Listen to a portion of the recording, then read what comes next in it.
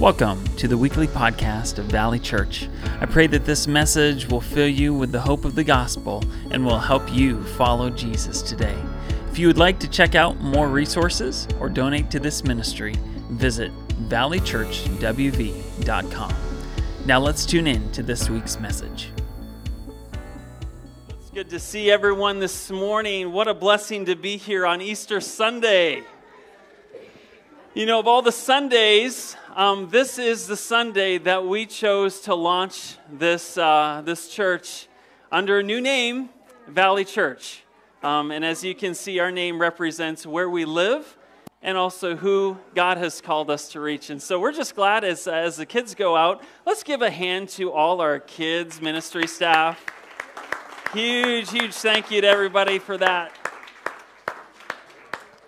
As you can tell here at Valley Church, we just absolutely love kids, and we love reaching the next generation. And we believe that they are not only vital to the future of our church, but they are just a huge part of our present.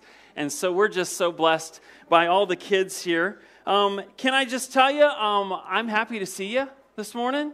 My name is Jonathan, and if you've never been here before, I'm the pastor. And I would love to meet you after the service and get to know you. But there is a way that actually we can all connect. And as you can see, we just sang this song, Build Your Church, right? We sang for God to just build His church. And the church is not just a Sunday morning gathering, is it? The church is, the Greek word is actually ekklesia, which means the called out ones. And it's a community of believers. And it's a community that's called to pray for each other, to care for each other, to meet each other in their joys and their sorrows. And so a way that we do that here at Valley Church is in your pews, we got a connection card. If you have a connection card, why don't you take it up, hold it up if you see it. You'll notice it's got two sides. One is a side that has prayer requests on it, and then the other side just says connect. And what we want for you is, first of all, if you're brand new with us here and we don't know you yet, you don't really know each other, people in this church, we want to connect with you. We want to get you connected and help you follow Jesus with us. And so just put down your name, email, phone number, and mark anything that you may want to do as a next step. And if you got prayer requests as well, mark those down. But what we also want to do as a body is we are committed to prayer. We believe that God answers prayer. And so if you have a need, maybe it's a financial need, maybe it's a physical need, maybe it's a health need, maybe if you just want somebody to pray with you and for you, you want this church body to pray for you, mark that prayer request down. And since we've taken up the offering already, we've got some boxes right at the back of the sanctuary there that you can take this, you can put it in there, and we will actually email that prayer request out to our whole church family so that we can be in prayer for each other in that way. So do that for us. And again, if you are new here, I want to especially welcome you to our service and to Valley Church. You are a VIP with us today, and we've got something special for you. Actually, if you haven't gotten this book already, we want to give it to you, even if you're not new here. This is a book called Words of Hope and Healing, and it was written for this valley in mind. It was written by my wife, Precious, and it is a 1 year long devotional, one devotional for each week of the year that just leads you through what following Jesus is all about. So go and grab one of those books at the Connection Center on your way out, and we would love to serve you in that way. It is absolutely free, okay? We're giving it away just so that we can help you follow Jesus. And also, if you have a Bible, why don't you take it out? We're going to get into God's Word this morning. And those Bibles also, if you don't have a Bible, we put them there so you can take them home. Because we believe in God's Word here and want to teach it and believe that God's Word will transform lives as we read it and respond to it. So grab a Bible. We are going to be going, actually, our first passage is actually the first passage in the book of Genesis chapter 1, verse 1. But before we get there, why don't we pray? And let's ask God to just teach us through His Word this morning as we celebrate the resurrection of Jesus. Let's pray. Father, thank you for gathering us here in your church. God, this is your church. This Valley Church is a church that's not only for the Valley, we are for you, God. We are first and foremost for you and for your glory. So God, we want to go to your word. We want to learn from it.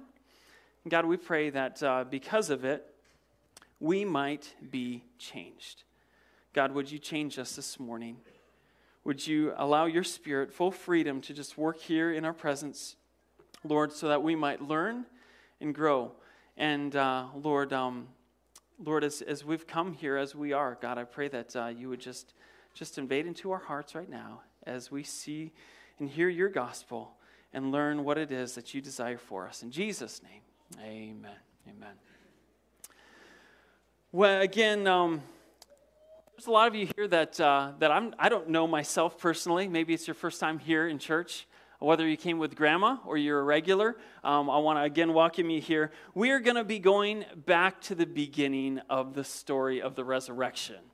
And as we look at the story of the resurrection, oftentimes the way that most pastors teach this story comes from a passage in Scripture that says, after the Sabbath, at dawn, on the first day of the week, Mary Magdalene went to the tomb, right? You've probably heard those words before in an Easter message. But can I tell you that as we look at this event called the resurrection, which actually historians can look back and verify that it is credible, it is accurate, and all the accounts of Scripture and other scholars can confirm that it is true and accurate, we actually see that this story of the resurrection begins in a garden, and it ends in a garden. And so I told you, take out your Bible. I want to take you actually to the first place where we hear of the story of the resurrection. I've entitled my message, Reverse the Curse. Reverse the Curse, okay? Take up your Bible, go to Genesis chapter 1, verse 1. You may be familiar with this passage because this is the account of God creating the world. And it says in Genesis chapter 1, verse 1, that in the beginning, God created the heavens and the earth. In the beginning, nothing existed. God, who is eternal, who is the uncreated one, came into time and space and created this world. It didn't create through a big bang. Maybe God created a big bang. Who knows? But he just said it. He said, "Let there be light," and there was light.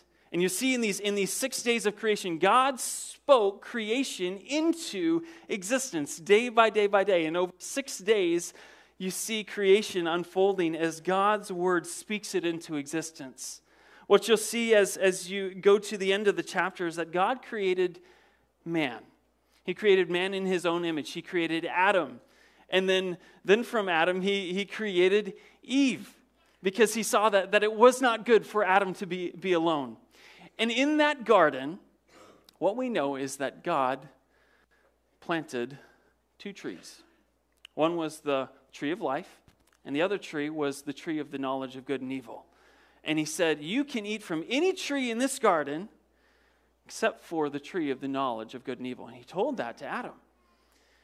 Well, as we get to chapter 3, we see God's perfect paradise that was sinless, that was spotless, where they had an unbroken relationship with God, where Adam and Eve were known and they fellowshiped with God. They actually walked with God day by day in the garden.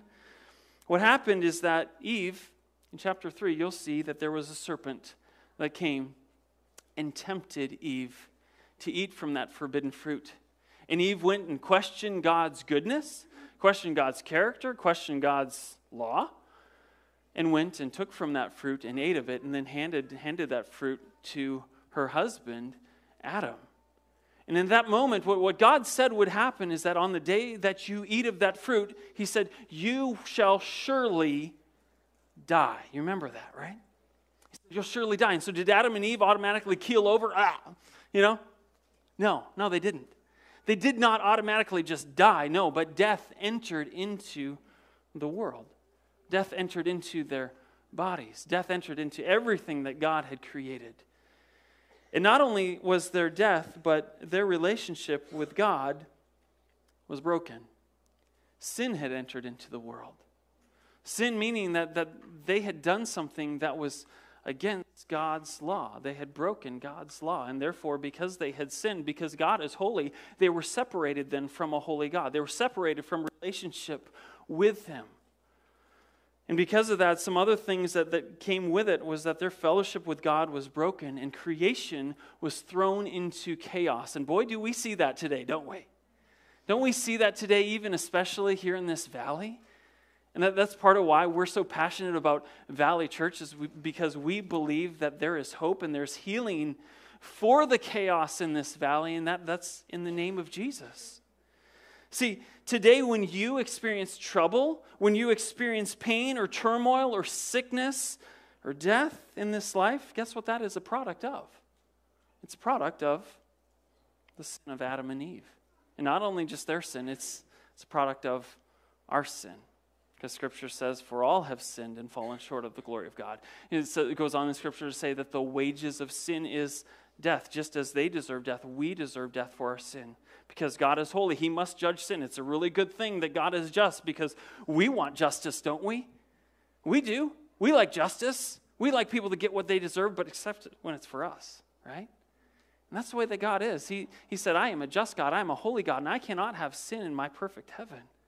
And so God came down to that garden as Adam and Eve realized that they were naked, they were full of shame, they were hiding, and God called to them in that garden and said, Adam, Eve, where are you? They'd found fig leaves and covered themselves up. You remember that? They were hiding from God, and God approaches them and said, did you eat from the tree that I told you not to eat of? Did you eat from it? They had to admit, yes. And Adam actually blamed Eve. She said, it was the woman that you gave me. She gave me that fruit, and I ate from it. Man. Well, all that we know is this. As a product of the fall, we are under a curse. We are under curse, and that curse is the curse of sin. And that's why we see this in our valley. We see the curse being played out in things like addiction, things like violence, depression, broken marriages. I mean, you could name whatever you're dealing with right now, even the health problems that we have going on in our church and in our community, broken relationships of all kinds. And it causes us to ask the question, just as Eve and Adam probably asked the question at that point, is there any hope for me? Is there any hope for me? And is there any hope for this valley? Is there any hope? And what I have to tell you is this, and I don't want you to leave not knowing this. I want you to know that yes, there is hope. There is hope. And it is in the name of Jesus. It is in the name of Jesus. See, Jesus, He came to reverse the curse. Jesus came to reverse the curse. Now, the reason why we know this actually comes from a very famous scripture that I think we all probably know. You remember when Jesus came into this world, He was incarnated, He became flesh, He became just like us. God knew that we needed a Savior. He knew that we had sinned. He knew that we couldn't keep God's law, and He knew that He had to send His Son. And so He did send His Son in the form of Jesus. He took on human flesh, became like one of us, but was sinless. And it says in John chapter 3, verse 16, as Nicodemus asked Him, he said, for God so loved the world that He gave His only begotten Son. You know this, right? That whoever believes in Him should not perish, but have eternal life. And verse 17 goes on to say, for God did not send His Son into the world to condemn the world, but that the world might be saved through Him. How did Jesus do that? Well, the answer is through a death and a resurrection. Through a death and a resurrection. His own death to satisfy the justice of God. And a resurrection to prove His power over Satan, over the death that had entered into this world. To prove His power over the curse. That's what Jesus did. And so if you go back with me, just travel in time for a little bit, for another 2,000 years back from where we are, okay, today. 2,000 years, about 2,000 years on Thursday. Jesus was gathered with His disciples. You remember this? In an upper room. They'd partaken of the Last Supper. Judas had then gone out and betrayed Jesus, and Jesus had then taken his disciples to another garden. So we've had the Garden of Eden, and the second garden is the Garden of Gethsemane. And there in that Garden of Gethsemane, there were soldiers that came, and they had torches, and it was basically an angry mob that came in to arrest Jesus. And Judas points Jesus out. He betrays him with a kiss, and they grab Jesus, and they take him in front of a court. First, they take him to Annas, and then Ciaphas, who's the high priest in that time. Then to Pilate and to Herod, and these were Roman rulers. His disciples fled in fear. And you remember that Peter, who said, "I will never deny you," goes and denies Jesus 3 times, doesn't he? And so Jesus is there in front of this angry mob, in front of these soldiers that then take him and they beat him. They put a crown of thorns on him. They put a purple robe on him and they mock him. "The King of the Jews, King of the Jews." And they spit on him. They pluck out his beard. They punch him in the face. They flog him with the cat of 9 tails. It's 49 lashes minus 1, which is actually basically, they almost kill you. That's basically what they do. That's how many times they whip you. That's what Jesus endured. And they say, "Prophesy. Prophesy. If you're truly the Son of God, then tell me who hit you." That's why they do this over and over and over again. And then they bring him back before Pilate, who says, I don't find any guilt in this man. But that angry crowd cries out in an angry voice, "Crucify him, crucify him, crucify him." And so he says, "I'm washing my hands of this." And he goes and washes his hands and says, you go and crucify him. His blood be on your hands. And they say, "Fine, yeah, his blood be on us and on our children," right? They didn't really know what they were saying. But anyway, what happens is that they take Jesus, they throw a cross, which is basically a wooden beam, on his back, and he has to walk with that cross all the way from where he is up on top of a hill called Golgotha, which means the skull. And they nail him to that cross. They spread his arms open wide, and they nail his feet to it, and they lift him up, which is basically a death by suffocation. It's not the pain that kills you with crucifixion. It's a death by suffocation. It's also called a silent death because most people cannot speak when they're nailed to a cross. And that's what Jesus endured. And so as he's suffocating to death, as he's already lost so much blood, he cries out a couple words from that cross. He says, "Father, forgive them, for they know not what they do." Cries out for their forgiveness. Isn't that amazing? Wow. And then as he is about to give up his spirit, he does say some other words that aren't mentioned in the book of John, but he says as he's about to give up his spirit, "It is finished." What did he mean? What did Jesus mean when he said, "It is finished"? He meant that the curse had been reversed. Didn't he? He reversed the curse. Because just as God had actually killed an animal back in Eden to actually provide clothes for Adam and Eve, he himself became like that lamb that was killed. Like the lambs that were slaughtered all throughout the Old Testament to cover up sin, Jesus became that covering once and for all. Jesus, the perfect, sinless Lamb of God, died on the cross for our sin, to take upon our sin upon himself and to bear the wrath of God. Actually, another thing that he said from the cross was, "Father, why have you forsaken me?" Right? You remember that? The reason Jesus was saying that is because he was bearing the weight of our sin upon himself. That's what he did for you, for me. Now, you may feel guilty. You may feel remorse for some things that you have done. I know I do. What you need to know is that Jesus actually, he bore that curse for you. He bore that guilt. He bore that shame on your behalf. And so what he calls you to do is believe, to trust in him. Now you may be wondering, well, when are we going to get to the resurrection? Because that's the reason why we're gathered today, isn't it? We're here to talk about the resurrection. Well, we don't get to the resurrection without going to the tomb. And so I want you to, if you have your Bibles, we're going to be spending the rest of our time in John chapter 20. And this is in the New Testament. John chapter 20, we're actually going to just give a little bit of follow-up in John chapter 19. And we're going to see how Jesus was buried and then where he was taken to. And this is where we get to this third garden. It says in verse 40 that, so they took the body of Jesus and they bound it in linen cloths with spices, as is the burial custom of the Jews. What you're going to see actually happen is a series of events that we begin to see take place that shows that Jesus had come to reverse the curse. Verse 41 is an important one because we see that now in the place where he was crucified, there was a garden. You see that? And in the garden, a new tomb in which no one had yet been laid.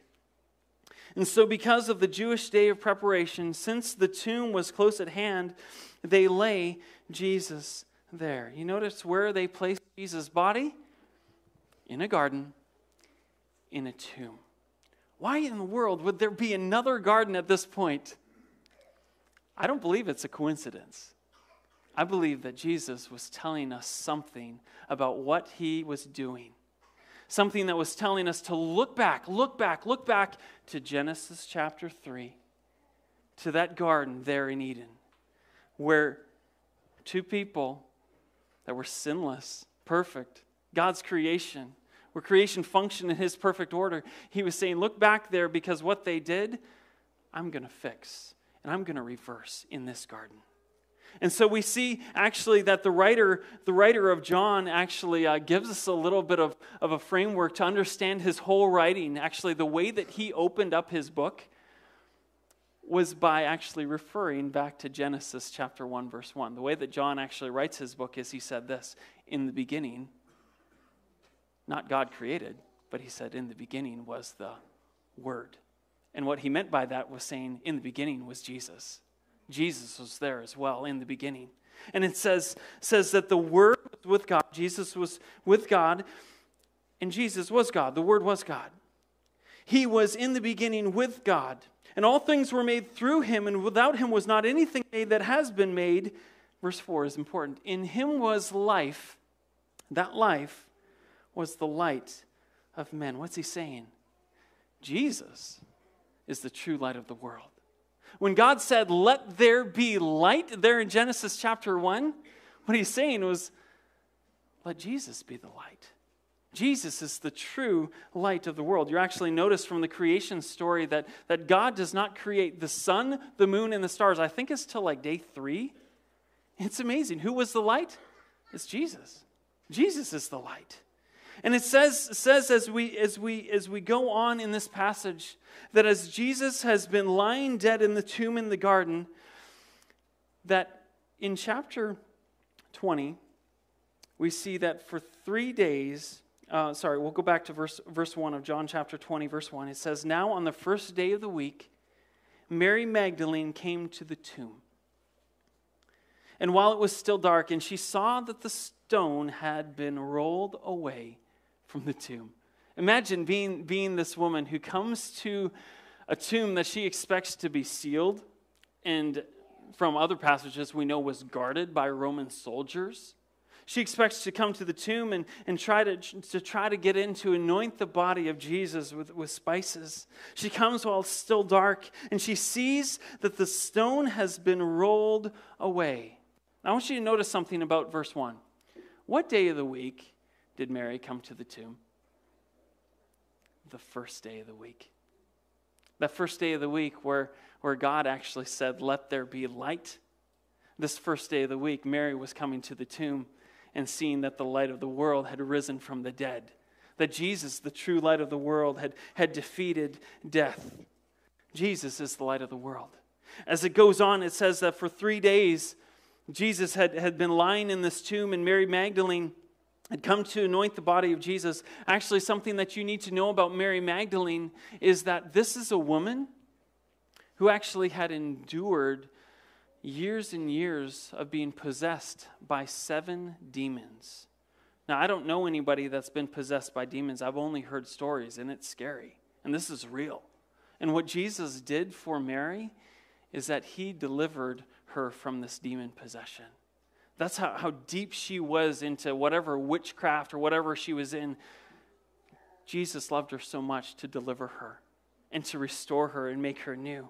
And it says that upon arriving to the tomb, she saw it had been rolled away. In these next verses, we'll just skip them. It says that she ran to go and tell the other disciples, and they come back. In verse 11, we see Mary stood weeping outside of the tomb. And as she wept, she stooped to look in the tomb. What was Mary doing? She came back to this tomb. It says that she was weeping. She was weeping.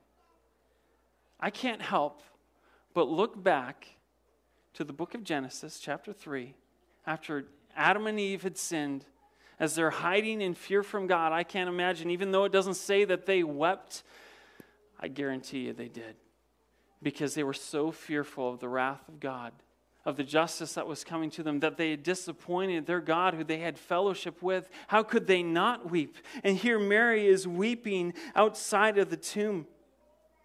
Now, I don't know what kind of guilt you might be dealing with or what might cause you to weep.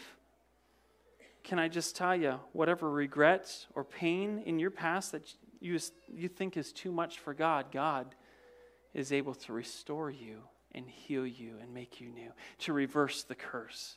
He can do that same thing, just like he did for Mary Magdalene.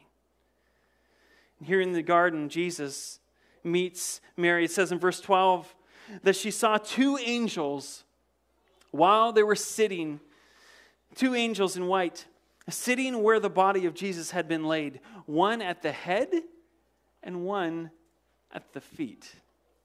You ever seen a picture of the Ark of the Covenant? Ever seen a picture where you got 2 angels like standing with their wings like this over top of the ark? That's what I imagine the scene would have looked like over the tomb of Jesus, where Mary looks in and sees these 2 angels standing there waiting for Mary to look in. And she sees these 2 angels, and again, I believe that this is there on purpose in this account. Because in the account of Genesis, do you remember what God placed at the entrance of the Garden of Eden so that they could not enter back into it? Do you remember what he placed? He placed a cherubim there. He placed a cherubim with a flaming sword so that Adam and Eve could not enter back into the Garden of Eden and eat from the tree of life and seal their fate forever. See, God's rejection was his protection.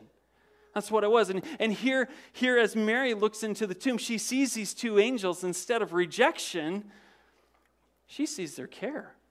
They speak to her. There's compassion, there's concern, there's mercy, and they reach out to her and they say this in verse 13. And they said to her, "Woman, why are you weeping?" She said to them, "Well, they've taken away my Lord, and I don't know where they have laid him." See, she didn't know yet that Jesus had been resurrected from the dead. And having said this, she turned around and saw Jesus standing, but she didn't know it was Jesus. Jesus said to her, "Woman, why are you weeping? Whom are you seeking?" You know, both Jesus and the angels here ask Mary what I would call being rhetorical questions. Did they know what she was seeking? Did they know why she was weeping? Absolutely.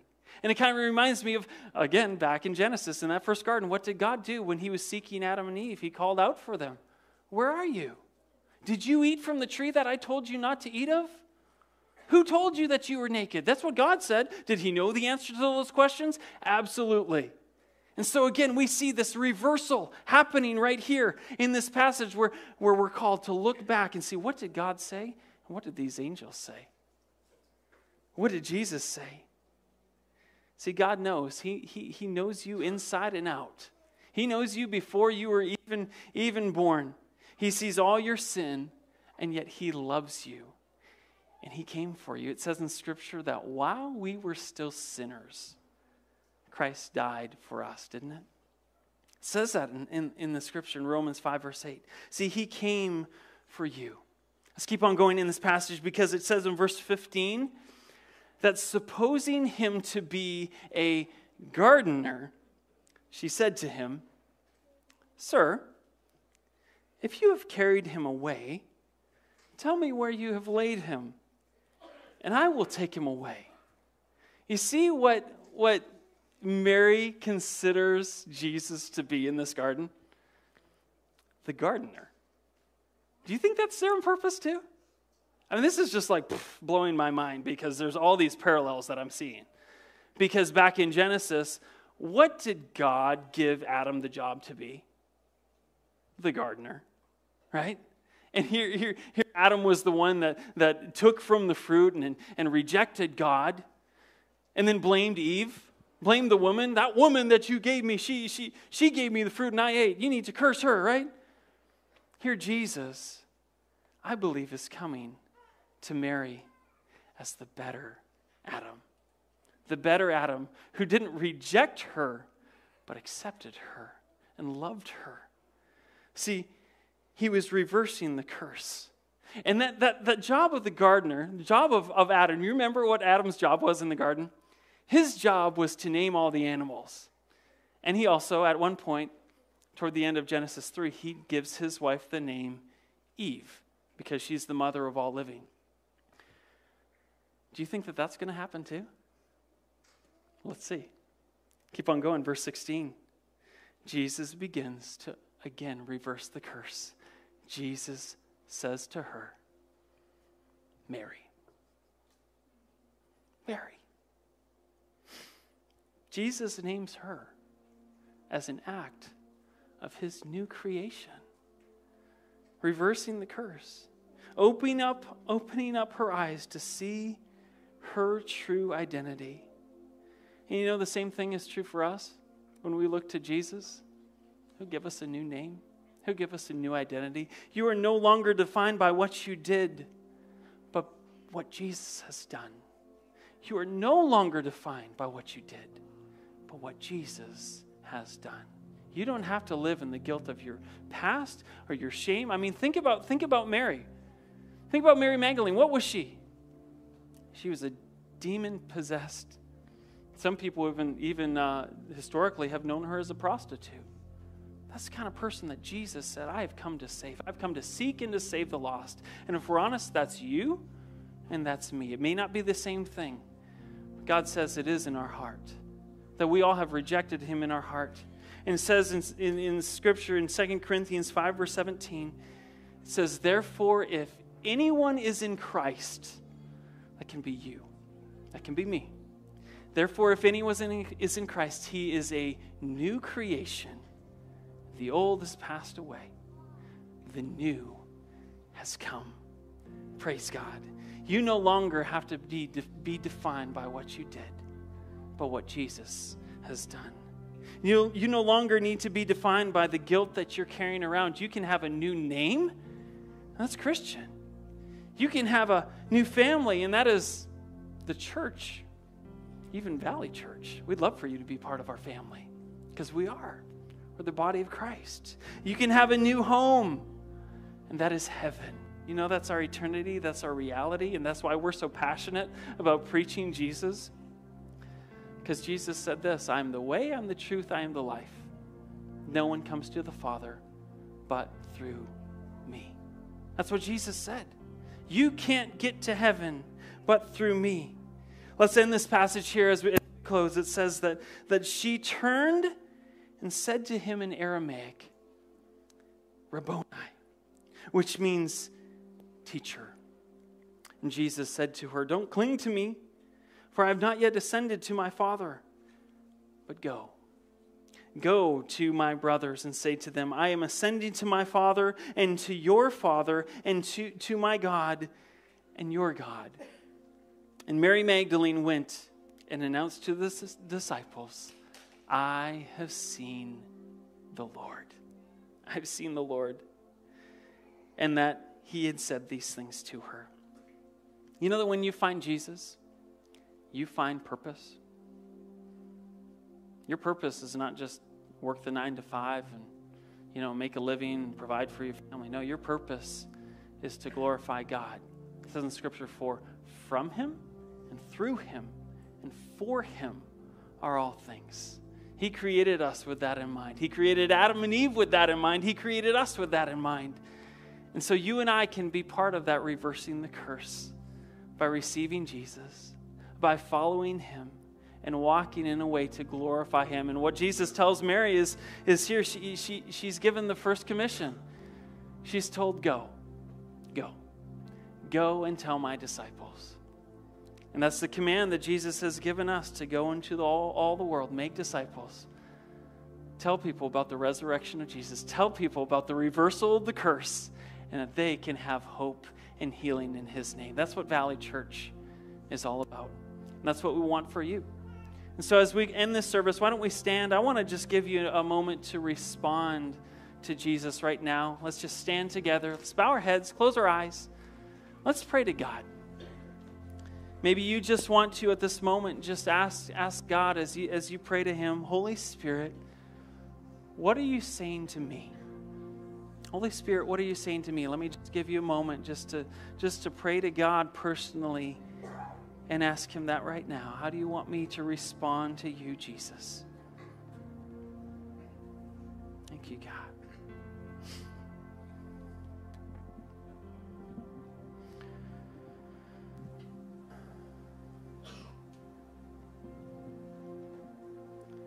Maybe you came to church like Mary Magdalene, bearing the weight of a burden of guilt. Scripture says that we all are guilty before a holy God. It says, for all have sinned, for all have fallen short of His glory. But instead of bearing the burden of that religion, you can enter into a relationship with God through Jesus Christ. So if there's some of you who want to just today say yes to Jesus and say yes to Jesus, I believe that you are the way, you're the truth, you're the life. I want to repent of my sins, and I place my faith in you as the only way to God. If that is you, just raise up your hand. Raise up your hand. I want to see it. Yeah, praise God. Praise God. Wow, so many hands here this morning. Yeah, I see you. I see you. Anybody else? What I want to do is I want to just help lead you in a prayer. A prayer to respond to Jesus. A prayer of faith. A prayer of repentance. That you might come into a relationship with Him. And a prayer doesn't save you. It says if you believe in your heart that God raised Him from the dead, you'll be saved. So if you believe, if you want to place your faith in Jesus together with me today, just pray this in your heart. You can even pray it out loud. Pray these words, Lord Jesus, I need you. Jesus, I need you. I can't save myself. I confess of and I repent of my sins. And I believe that you died on the cross and you rose again. I believe that you are the way and the truth and the life. Would you save me? Would you take my sin? Would you bear it on my behalf and help me walk in a new way? Lord, I give you all of me today and declare from this moment that you have full control over my life. Thank you, Lord Jesus, for saving me and making me whole. In Jesus' name, amen, amen, amen. Praise God. Hey, as we end our service here, we want to just praise God for those that have been born into His family. Let's just give those a hand that just responded to Jesus today. Thank you for listening to this week's message from Valley Church. If you were impacted by today's teaching or made a decision to follow Jesus, we would love to hear from you, pray for you, and walk with you. To connect with us, visit valleychurchwv.com. There you will find resources on following Jesus and information about how to partner with us here at Valley Church as we seek, serve, and send disciples of Christ.